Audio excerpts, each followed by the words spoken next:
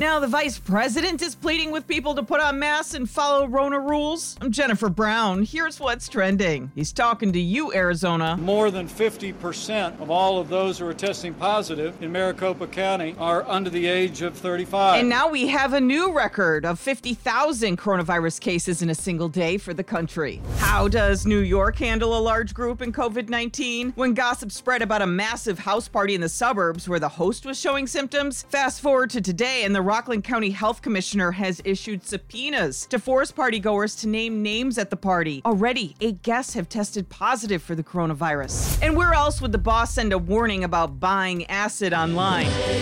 That's right, Navy officials are telling sailors not to buy LSD on the dark web because the feds know how to trace back to buyers and sellers. This was an official notice put out. The warning also talks about how drugs purchased online could be cut with other harmful chemicals. Now you know.